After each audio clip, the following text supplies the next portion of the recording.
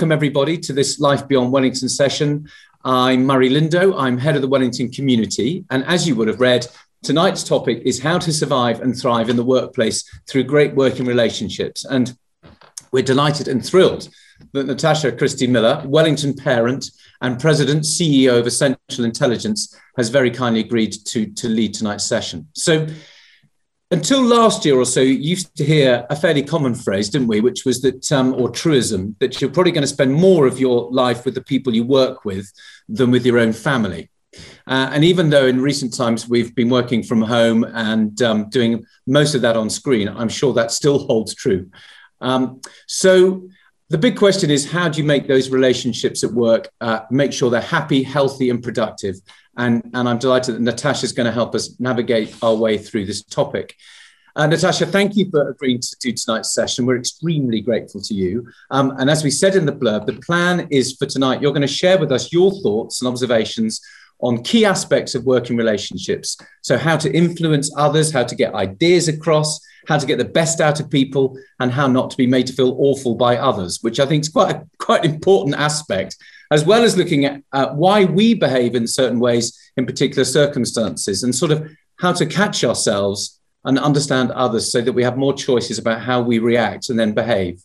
But we're also hoping you're going to share with us some of your own fascinating career path along the way. So that is more than enough from me, as I can see people nodding. So over to you, Natasha, and thanks again for tonight's session. Oh, it's my pleasure. Thank you, Murray, and it's very lovely to be here. I'm very happy to talk about Essential as a business and my career. Perhaps we could do that either in the Q&A or at another time if anybody's interested. I've been working for nearly 30 years. I've managed teams for most of that time. I've run a number of businesses and I mentor a wide range of individuals. And in my experience, the proportion of time that we spend talking about the technical aspect of the job, so whether they're a lawyer or journalist or in sales, reduces markedly over time. And actually it gets exchanged for the challenges, problems, machinations of the different interpersonal relationships within a professional environment, whether that's customers, whether it's bosses, teams that work for you, peers, or any other groups that people need to interact with. And the sort of things that we spend our time and energy on really center around, I can't get this team or this person to do what I want, or this person doesn't listen to me, or I'm really struggling to get this particular idea across. What am I doing wrong?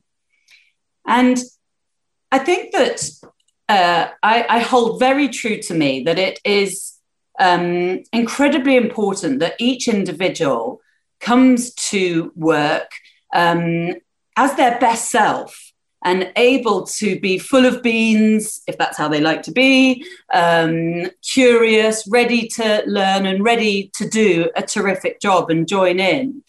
And there are certainly times, and it's really important that I think I hold very true that not only do we do that for ourselves, but that we help create an environment for others where they can be their best selves and they can come full of beans and they can come happy to share and bring forward their ideas. And it's not always the case because humans have an enormous ability of impacting how other humans feel. And we often don't realize what it is that we're doing or who we are that has these big impacts. So what I want to explore is that kind of nebulous, intangible area, which we don't really understand, or hopefully after this talk, we will understand better, the impact that we have on others and the impact that others have on us. So I'm sure you could all think back to a time when you walk into a room, whether it's 2 people, 10 people, 50 people, and you feel good, you feel on form, you feel confident. You feel like you can engage in whatever activity is going on. You feel like you can contribute, and you feel strong. You feel at ease.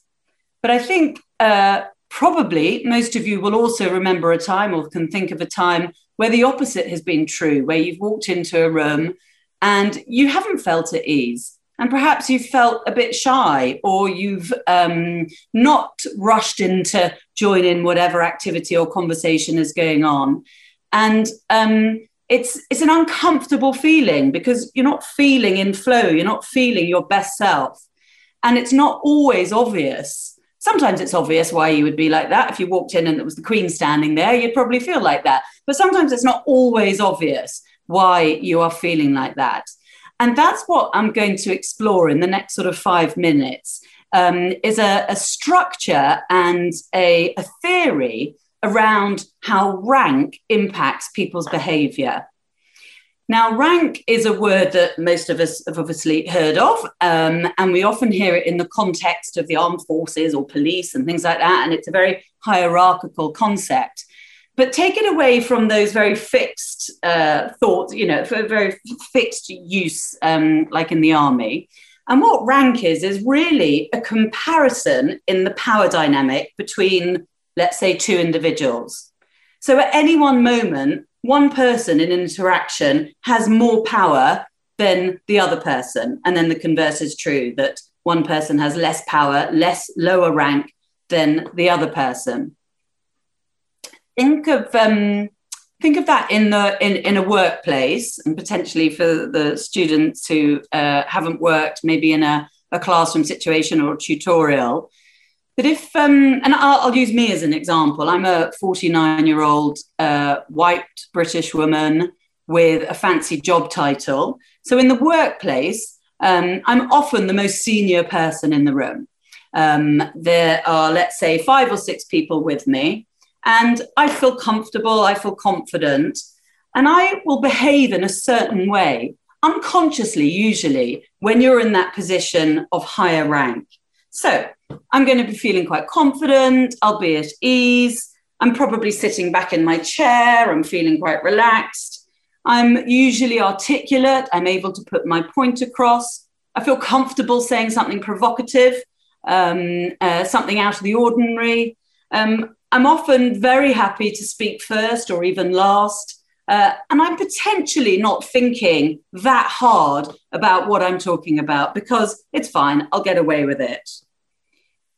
When these behaviours get exaggerated and at their worst, then what I'm describing really is somebody who with a sense of entitlement. You can become dismissive of other people's feelings. And there's a level of kind of detachment to what's going on. That's at its worst, right?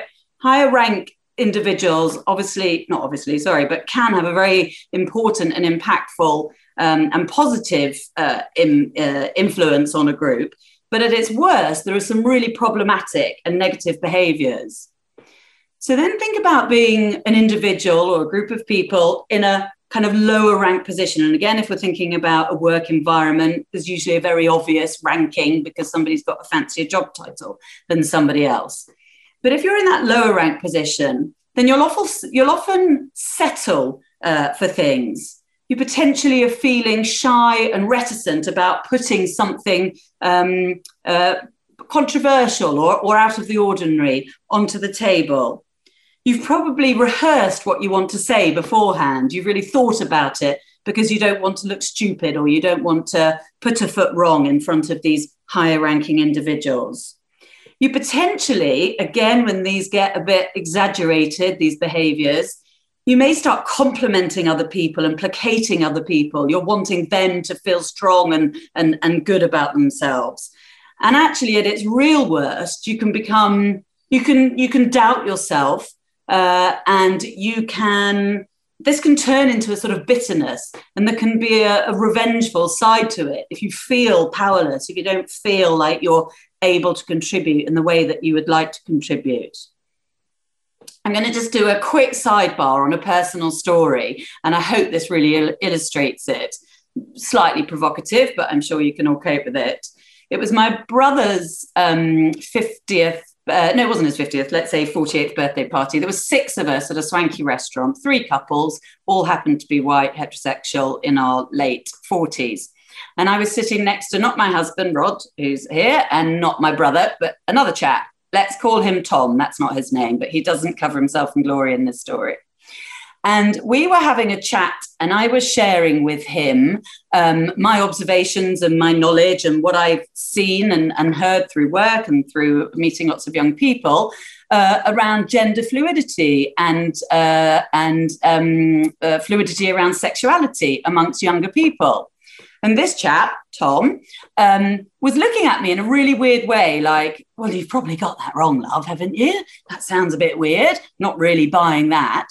And I was getting increasingly sort of irritated by this. So I was giving him more and more examples. And we sort of paused for a moment. And my very lovely husband heard the conversation. And my husband is a white 50-year-old lawyer. And he turned to Tom and he said, no, she's right. I've seen it myself.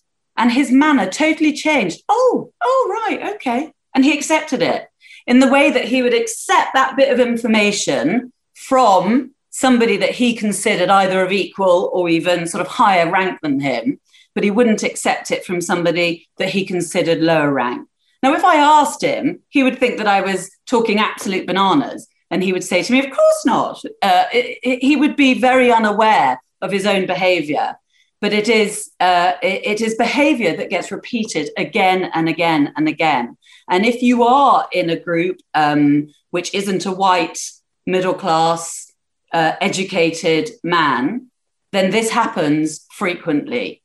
And it's incredibly important, in my opinion, that the more people who understand that these dynamics happen, the more that we understand them, the more that we can actually address them and adapt our behaviours to help everybody, including those in the high rank positions, be their best selves and get the best out of their teams.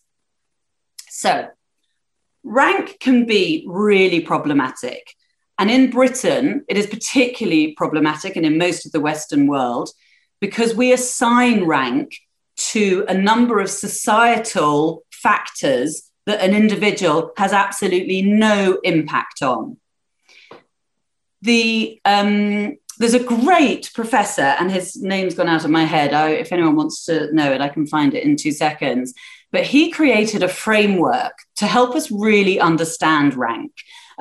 Because he wrote very strongly about that those in a position of higher rank there are moments in their career where it is important to sort of, what do we call it, pull rank, and to say, this is what we're doing and do it now, and there's no debate. And we all know that there are situations where that is exactly the right thing to do. But 9 times out of 10, it isn't. And organizations that are run by individuals that just bark orders constantly and abuse their position of power and abuse their position of seniority, those businesses tend to fail in the long run. They tend to have unhappy employees, or they have really homogenous ideas that just get repeated again and again, and they don't evolve and they don't adapt to factors beyond their control. So this brilliant professor came up with a structure to help us understand rank. And there's 4 main characteristics that go to make up how an individual gets ranked. And the good news in this is that whilst one of them is societal and it's things that an individual can't do to change it, and I'll come on to those in a second, there are 2 that are very much about learnt behaviour and things that individuals can draw on as their own superpowers to give themselves power and to come from a place of power when they're interacting in a work environment. So let's just go through the 4 of them. The first is societal rank, and this is what you're born into. So in a Western world, we favour whiteness. We favour heterosexuality, we favour maleness, we favour being married into money, we favour being married into parents that are educated. And they're a problematic truth that over time is changing and improving, but there's a long way to go there. The second characteristic around rank is contextual rank. And this is, in an obvious way, the seniority of somebody in a school, in any sort of institution, in a workplace, that if somebody has a fancier job title than somebody else, then they've got higher contextual rank. The third one, and this is one that individuals can learn, is called psychological rank. And this really, lots of us call this these days emotional intelligence.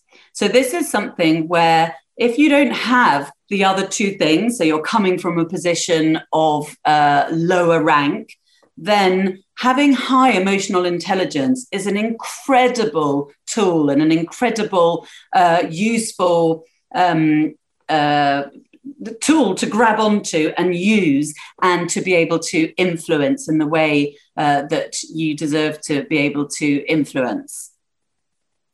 The fourth is spiritual rank. And this can come from religion. If people are very religious, then they're often very sure and sturdy and in their beliefs. But it also comes from a range of things. And it's about being able to see a kind of bigger picture. So often great strategists have got really high spiritual rank. Often yoga teachers have great spiritual rank. They're not easily swayed. They're individuals that have quite strong inner strength and sort of anchored, so that they can absorb pressure, deal with emotions quite easily and quite quickly. And that's replicated as well for psychological rank. So they can observe emotions, they can absorb, process them. And look, I don't know this chap, but if you look at somebody like Boris Johnson, he clearly has very high societal rank. He has very high contextual rank. He's a prime minister. He's white. He's rich. He was born into money, etc., etc. But when pressured, it appears that he has really low psychological and really low spiritual rank. His behavior and his response to being overpressured appears out of sync. It appears inappropriate. And he loses power in those situations. He loses the ability to influence others if he starts to crumble when there's that sort of level of pressure around him. Like I said, I don't know him and I might be completely wrong. I'm just what I see in the paper and what I see on television. So I've described rank and I've described the different characteristics. I've described how I think there are some real problems with it, of course, based on what we assign rank to in individuals that can't do anything about it. But in terms of being aware of it and understanding it, it means that we as individuals can make real choices about how we want to behave and how we want to make others feel. And as a leader, my superpower really has come from being able to get the best out of others, to extract the best ideas and then run with those. If everybody was relying on me to come up with every idea for our business, we would have fallen over a long time ago. So the ability to make others feel comfortable, to be able to bring their ideas forward and run with them, is an incredibly important and helpful characteristic and tactic that I've used and built my career on. So I feel responsibility for my own self, for being the best that I can. And I really think about the position that I hold and the rank that I hold in any situation in order to make sure that I don't exaggerate the negative parts of being the highest ranking person in the room. And then the opposite, I can be talking to shareholders or my bosses and it's tricky and sticky. And I have to catch myself and make sure that I'm not tripping into placating or complimenting or not putting forward, difficult suggestions. So it's an ongoing learning for me, and I imagine for everybody. But that level of awareness is something that I would love everybody to have, because I think then it helps ourselves and others come to the table, whether it's in a professional or an educational environment, and bring their best self. That's what I was going to share, Murray. Thank you. Fascinating. And I think I was writing notes, and of course I've got one of my members of my team on the call, And I think she was making notes similarly. But it's a great introduction, Natasha, into kind of managing the interpersonal relationships in our working lives, which are absolutely crucial. As you say, from the business is only going to thrive if the people are thriving, and that awareness. So, I mean, I suppose my first question, and we actually have had lots of questions sent in, and please do feel free to use the chat bar and all the rest of it, and we will try and multitask. But I suppose that awareness of those 4 levels of rank are incredibly helpful. And so that creates an awareness. And once you're aware, you can almost never go back unless you're really daft. Yeah. But you then went on to say that by being aware, by catching yourself, you're able to get, the best out of your staff. Now, perhaps I just wondered if you could just talk us a little bit more about that, the techniques and tactics you use. So that awareness is critical. You're aware, and then how do you then implement that awareness in that meeting where you're discussing a new idea, a project? How do you manage that? Yeah. So I think that teams go wrong when there isn't a clear goal for what a team are trying to achieve that rolls up into what a company is trying to achieve, or a product, or whatever it is. And so I almost always will start most sessions, whether they're meetings or whatever they are, with a unrobotic and perhaps nuanced reminder of whatever it is that we're setting out to do, how that fits into the wider picture and why it's important. So that is to help everybody kick off and feel, okay, what we're doing really matters. So perhaps I'll pay attention and stop dinging on my phone, whoever I'm talking to at the moment, by text. Then in terms of just going back to what we were talking about in terms of awareness, I draw other people out at the right moments for them. So we all know that people like to absorb information in different ways, and some people like to reflect. They like to hear lots of information, reflect on it, and then be able to sort of assimilate an idea, a question and answer. Others like to think out loud, which is fun / irritating / brilliant, all those things. But there are those that like to think out loud. There are those that like to ask questions that help them get to an answer. So they'll bombard you with sort of 15, 20 questions. And having an awareness of other individuals' preferred ways of learning and processing information and ideation means that I hope and often do get the best out of them by being able to make those adjustments. And, a workplace is different to a school where you have fixed numbers and, often large numbers of students and environment. I can really pick people off individually if that's the best way that they need to hear things. I can write to people as well as talk to them. I can listen as well as read. And it's using all of those different mechanisms, having evaluated or just trying and testing with somebody until you get to a point where you're getting the best out of them. Brilliant. I mean, it's really interesting because I'm just thinking of the parallels as you've helpfully made into the classroom. I mean, I think it's really interesting that just after the earth cooled was when I did my teaching qualification, but it was all about differentiation. And actually, all great teachers know that they have a class of 20, 30 young people that they've got to work out what is their preferred learning style, all the things you described that then go on in the workplace. And I found that when I left teaching and then went into the workplace, I was surprised and delighted by the world of psychometric evaluation. And I thought, God, if I'd only known that when I was teaching, that'd have been really helpful. But do you use psychometric testing? Do you do that kind of? I mean, I know Myers-Briggs is old hat, but I still love it.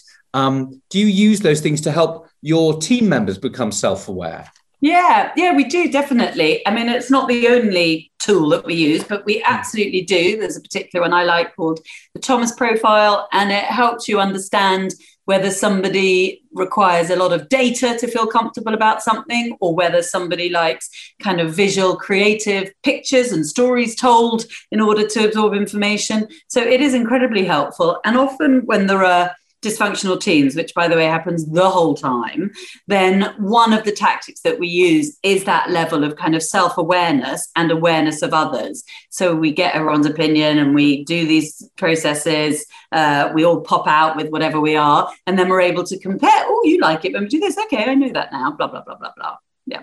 Brilliant. One of the things that the poor IB students had a session with me the other day, which my daughter told me that she thought I was making up on the spot, which I said, no, this is 30 years of thought, which if it comes across as being made up on the spot, that is disturbing.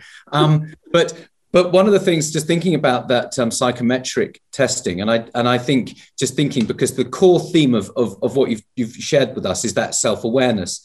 And one very basic tool was something I came across years ago, and I think that it is the basis of a lot of psychometric testing, is the Johari window, which does sound like a Star Wars sort of prequel or sequel. I mean, I'm so confused. I don't know where we are with prequels and sequels anyway. But the grid was, and it's something you can do very easily with your friends in a very kind, gentle way, is that, and I can't remember, it's basically what's known to you and what's known to others. So they would say, oh, yes, Natasha's like that. And you would say, yes, I am like that. And then there would be what's known to others, known to you, but not known to others, your kind of private self that you don't want to share, but you know who you are, but you don't share it. So your colleagues might go, no, well, that would be a surprise. And then there's the one that is known to them, but not known to you. So they'll say, well, come on, Natasha or Murray, blimey, you probably don't know this. And you go, oh God, do I do that? God. And this is the sort of thing you want to do with friends. And then of course, the last grid is the most exciting, which is not known to you and not known to others. Now, the way I see the Johari window set out is basically says there lie the demons or something. But actually it's just thinking of at any age, to get your mates around the table and say, to do a very gentle Johari window kind of keys into what you're saying in terms of their self-awareness, so you can manage yourself and understand, all the other things around status. Now, I noticed that we've got a few questions coming in. Now, I don't know whether you want me to leap to those, but it's provoking, the session's provoking discussion. So should we go and have a look at these questions as well as the other questions that have been sent on in advance? Yeah, definitely. Okay, now it's very interesting. Do you find that Generation Z or Z are more aware of unconscious bias? Yes, absolutely. And it's usually my favorite time, spending time with Gen Z people. Yes, I don't know how to expand on that, apart from it just gives me so much joy and hope to see that unconscious bias being called out. I mean, my kids call me out constantly, and it's great. It means I'm learning. Their job is to make me a better person. So the answer is yes, and it gives me great hope, and it makes me think that those societal ranks and where we assign rank there will dilute over time. And I guess that awareness that our young people. I mean, I now sound like 150 years old, but because they are aware, because they've been talking about unconscious bias, then that is really exciting. So again, it's a bit like you're saying, once you've understood rank in the workplace, you can never unlearn it. It's there, and you have that awareness, which means things instantly change. Mm-hmm. So it's great that we've got a generation coming through that are thinking about this in a way that we probably never did. Right, here's another question. Do you think, Natasha, that women and men face different challenges in the workplace? And if so, how can that be reconciled, e.g. women not going for promotions? Yeah, look, I do think that men and women are judged very differently in the workplace. And I've had really big battles with pretty senior people on this topic, often women who just don't buy it because they've succeeded. So there's kind of two ways that I describe it, right? The structures that we have today and the bias that we have today, it's worked for me. I'm, by any standards, reasonably successful. And I have been able to navigate the game, the rules. However, I am really conscious they're not my rules and they're not my game. I have learned what they are. but I know that someone else set them, and it's white middle-class men, upper middle-class men who have set them. And I'm lucky enough, with the privilege that I was born with and with the skills that I've got and the curiosity that I developed, that I was able to work out what those rules were and to play to them. The really sad fact is that men are still, and I'm generalizing, of course, but if I say this happens more than it doesn't happen, then that just gives us some wiggle room, because of course there are zillions of exceptions. But men are generally judged by others, men and women and people of all genders, on the stereotypical behaviors that we associate with men. So we judge a man on how assertive they are. We judge a man favorably, I should say. We judge a man favorably on their ability to direct. On women, we often judge and appreciate women who have a fragility, a sweetness, a kindness, a sharing, a giving. These are really unconscious. And I've had plenty of rows with lots of people who think I'm talking a load of old crap. But if we were to do a survey and everybody was to answer those questions, and we were to observe every single piece of behavior, we would see that is the case. And it gets perpetuated in the media. You know, we understand that those typical characteristics get celebrated again and again. So I do think it's harder for women, because still the biggest group who are in the most positions of power, I'm not saying that they're the majority, because there's lots of different people in power now, but the largest group of people in power are still white, educated men. And so therefore, the rules of the game haven't yet changed. They're adapting and they're softening, but they're still those same rules. I've got a slightly provocative thing that I say often, and again, lots of people hate it when I say this, which is that I walk into lots of boardrooms where there are brilliant women, there are brilliant men, and there are loads of mediocre men. I never see mediocre women in boardrooms. So equality is when we walk in and we've got a bunch of very average women sitting around a boardroom table. That's when we know we've got equality. That is one of the most interesting KPIs I've ever seen around gender equality. I don't want that. I just want equality, and everyone's brilliant. Well, I suppose something I observed. Before I returned to education, I was working in London in the NGO charity sector, and we did an enormous number of, hundreds and hundreds of recruitment interviews. And what was interesting, and again, as you were saying, to be careful not to overgeneralize, but definitely I feel, having run a lot of interviews over the years, there was quite an interesting, what might be described as some male and female characteristics in the interview process. So what we tended to find was that a lot of the women that were applying for jobs, when they arrived, they would have looked at the 10 key job characteristics. And in the interview, they would say, look, I'm really sorry. I really ought to tell you that I don't have much experience of the 9th and 10th one of these. And they would focus on that. Whereas quite often with some of the men, and again, it's dangerous generalizations, they would sort of said, well, I had a friend who did one of these characteristics. I once chatted in a pub, very interestingly, and there was an extraordinary inbuilt confidence that it'd be great if both genders shared. It might be too far in one way, but it was an extraordinary, quite a clear observation from hundreds of interviews that the women tended to be more self-deprecating, whereas the men would certainly exaggerate the positives. And this is a confidence thing, right? And it comes back to that structure, in my opinion, the structure that I set out around rank, which is that women are immediately in a lower rank position than a man, just from that societal side. Obviously, there are other things that can be done to develop that.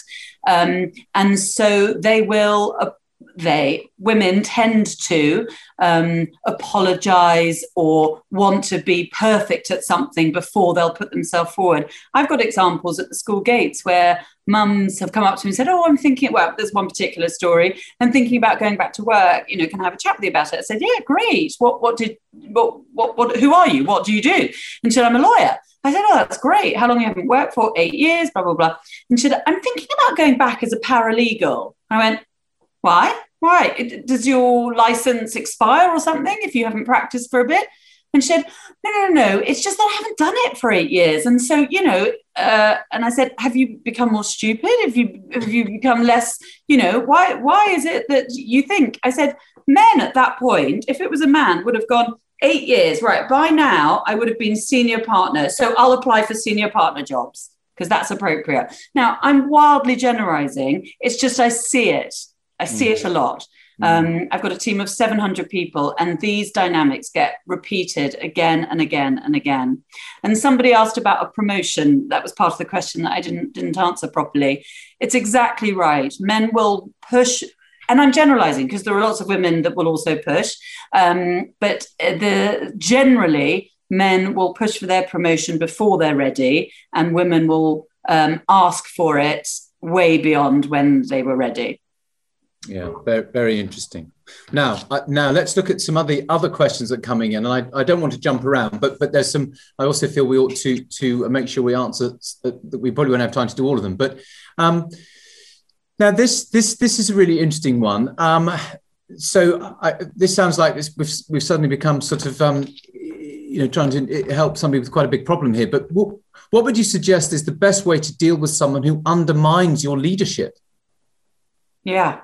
So I think this is a great question because, of course, it happens all the time, and it's happened to me a number of times. I've got someone very annoying at the moment who's trying to do it. The first thing is take a really big deep breath and try and look at the situation as objectively as possible and try and understand what it is that's motivating that individual to do it. Is it sometimes an individual can be called a troublemaker, but they're actually speaking for a wider group. They just have the chutzpah to voice it, or they have less to lose, or it's just they've taken that role. And other people may be feeling what they're feeling, but they're expressing it, and then they get labeled a troublemaker. But asking oneself, why is this happening? Because all it is feedback. It's feedback to say that my leadership is not working for you. So going through the questions of, do they have the skills to do their job at the moment? Because often troublemakers undermining people are coming from a place of fear. So is it that they don't have the skills to do their job properly? So actually it's easier to cause trouble than to not cause trouble and get exposed as somebody who's not doing their job very well. Have the right structures being created around that individual? So have they got an outlet to be able to express themselves? Have they got an outlet to be able to show their good work? Have they got an outlet to ask for the right support when they need it? And those, as a leader, are structures that I need to put into an organization to make sure that each individual has what they need to be able to do their job really well. If I can answer both of those things, looking in the mirror and go, they absolutely have the skills, they absolutely have the structures, then you pretty much better ask them, what is it that's going wrong? Because you've got the skills, you've got the structures, what don't you like? And if they can't say and they don't tell, there are times when we have to remove people from a situation. They might not be evil, horrible people, but they might just be in the wrong job. I never think that there's anything called a personality clash. I just think you're having bad conversations. But if you have a good, honest conversation about, I think you're fabulous, I think I'm fabulous, why isn't this working? Then 9 times out of 10, no, that's a bit of optimistic, bit Pollyanna. 6 times out of 10, it can be resolved. 4 times out of 10, then maybe removing to a different part of the organization or even out of the organization.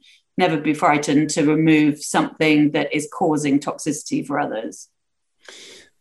Brilliant. And just that sort of makes me think about something that I've learned over the years or been introduced to, is that when we sort of assess people in the workplace, we have a bit of a cultural habit of looking for what's not going well rather than what's going well. Or we do it in a sort of, I can't remember now, it was a praise sandwich or whatever it was. And if you're going to deliver bad news, you do a bit of good news, bad news, good news. But actually, there's been a much more interesting approach in the last sort of 20 years, which is about strengths audits. So just keying into that person who perhaps might not, just for all the, lots of sensible reasons, just might not be there. But I don't know if you spend much time looking at people's strengths and saying, well, unless unless they are a pilot and it turns out they're not very good at flying planes, let's look at the positives. I mean, is that something you've looked at in with working with your teams? Yeah, definitely. And there is actually there's a business around strength audit. So, you can buy an off-the-shelf product, answer lots of questions, and it pops out your 7 strengths. And you can look at an organization and go, have we got enough strength and depth in the areas that we need to? Because often organizations and teams can really hire the same strengths again and again. And so you end up with gaps in some other areas. So absolutely, I think it's a terrific idea. And to be able to I used the word superpower earlier, and that's part of this actual program. You get 7 strengths out of whatever 30, and you have 3 that are your superpowers. And to be able to feel good and know that you can always draw on those things because it's something you find easy and you're really good at. It's very comforting to be able to draw on those things and use them. And it's great to see that more and more adopted, isn't it, across all the sectors. So now jumping back, just thinking of our younger members of the audience, either those who are about to leave Wellington and they may be having a gap year, they'll certainly be working during that gap year, or they'll be going to university, and then we've got some young OWs who are about to graduate from university. So maybe for them, we've given them that really helpful kind of context of the workplace and things to look out for. But thinking specifically about them, what bits of advice would you give our young, soon to be going to the workplace OWs? Okay, great. So if I was to list maybe 3 or 4 things that have served me and I see serving other young people, whatever job you're doing, whether you're working in a pub, working in Sainsbury's, working in a magistrate's court, whatever it is, absolutely do the best job that you possibly can, because somebody will notice and somebody will spot it and want to get more of that in whatever form that takes. It also builds your own self-esteem, and it also builds your muscle of, which I think everybody at Wellington actually, I think Wellington does this brilliantly about helping young people achieve more and more and build their self-esteem in that way. But I do think that just do the best job that you possibly can. It doesn't matter what it is, and somebody will notice. And if nobody notices, you notice, and that feels good. The second thing that I would say is, and it's a question really for individuals when they're making a decision about what they want to do. And it's something that someone said to me only a few years ago, actually, and I really like it. And when you're thinking about your career and the sort of things that you might select, whether it's law, medicine, media, journalism, whatever it is, the question to answer is, who do you want to help? Now, the answer for me for about 20 years was myself. And I think that that's completely fine. I wanted to establish myself. I wanted to buy a property. I wanted to be able to have financial security, blah, blah, blah. So it's really fine if the answer is yourself. It definitely changes over time, because for the first 20 years, that's what it was. It's changed massively over time. And my journey has been, I wanted to help others around me, so the people that I worked with. And I've now graduated to, I want to help people I don't know. So I'm not saying one's better than the other and one's not a natural journey. It could be the other way around, that you start wanting to help other people that you don't know, and that actually you end up needing or wanting to help yourself. But it's a really good question to ask. I find it a very thoughtful question to ask yourself, because it could lead you into either a caring profession or a research profession or a legal profession because you want to fight injustice or whatever. But who do I want to help? Do I want to help the innocent? Do I want to help the guilty? Whatever it is, it's a great question, I think, to ask yourself, and it helps then funnel and channel some of your ideas about what you could, what career you could move into. And then I probably could go on for hours on this, so I won't. But my next 2 things sort of go hand in hand, and they wildly contradict each other. So forgive me. But the first is just say yes to everything. So when you're in a working environment, if somebody says, could you do this? Could you do that? And you're at a more junior level, the answer is yes. What's the question? Now, I will contradict myself to say it's really important that you have boundaries as well, because whatever you say yes to, everyone will think you'll always do that. So there are obvious things to have boundaries to, about appropriateness and all of that stuff, which you won't need me to tell you. But also, if your job title is something manager and you've got somebody who's trying to abuse that and ask you to do something that is wildly off kilter, then just have a boundary. Why would you like me to do that? Yes, I can do it for you this time. That's not something I would normally do. Whatever boundary you decide to put up. But it's yes to everything, but no to some things. Yeah, no, I think that's incredibly helpful. I think that is extremely good advice for young people going to the workplace, where, as you say, there's going to be, I think our graduates want to impress, want to do things, want to say yes, but I think you're absolutely right to make that point of the boundaries. So in terms of just flipping this now, in terms of advice, that was advice to young graduates.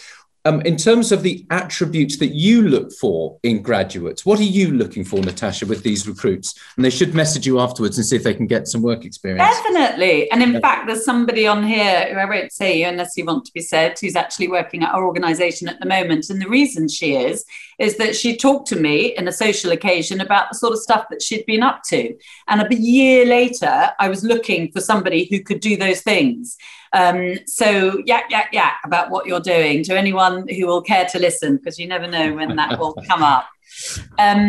What was your question, Murray? Yeah, sorry. So the question was, what are you looking for? So yes, what am I looking for? Yeah. Okay, so the first thing that I completely and utterly love and just think is fantastic is curiosity. So somebody who is not just willing to learn, but desperate to learn and hungry, and excited to learn and excited to recognize what they don't know. I think it goes back slightly to what you were saying earlier, Mary. That is probably the main attribute that I look for, because, skills can be taught. This is all cliches. Skills get taught. Attributes, personality, work ethic is there. It's there. I mean, people can get better at those things, definitely, because if you're a good learner and you watch around you, okay, work ethic seems to matter. I'll put a bit more energy and focus into that.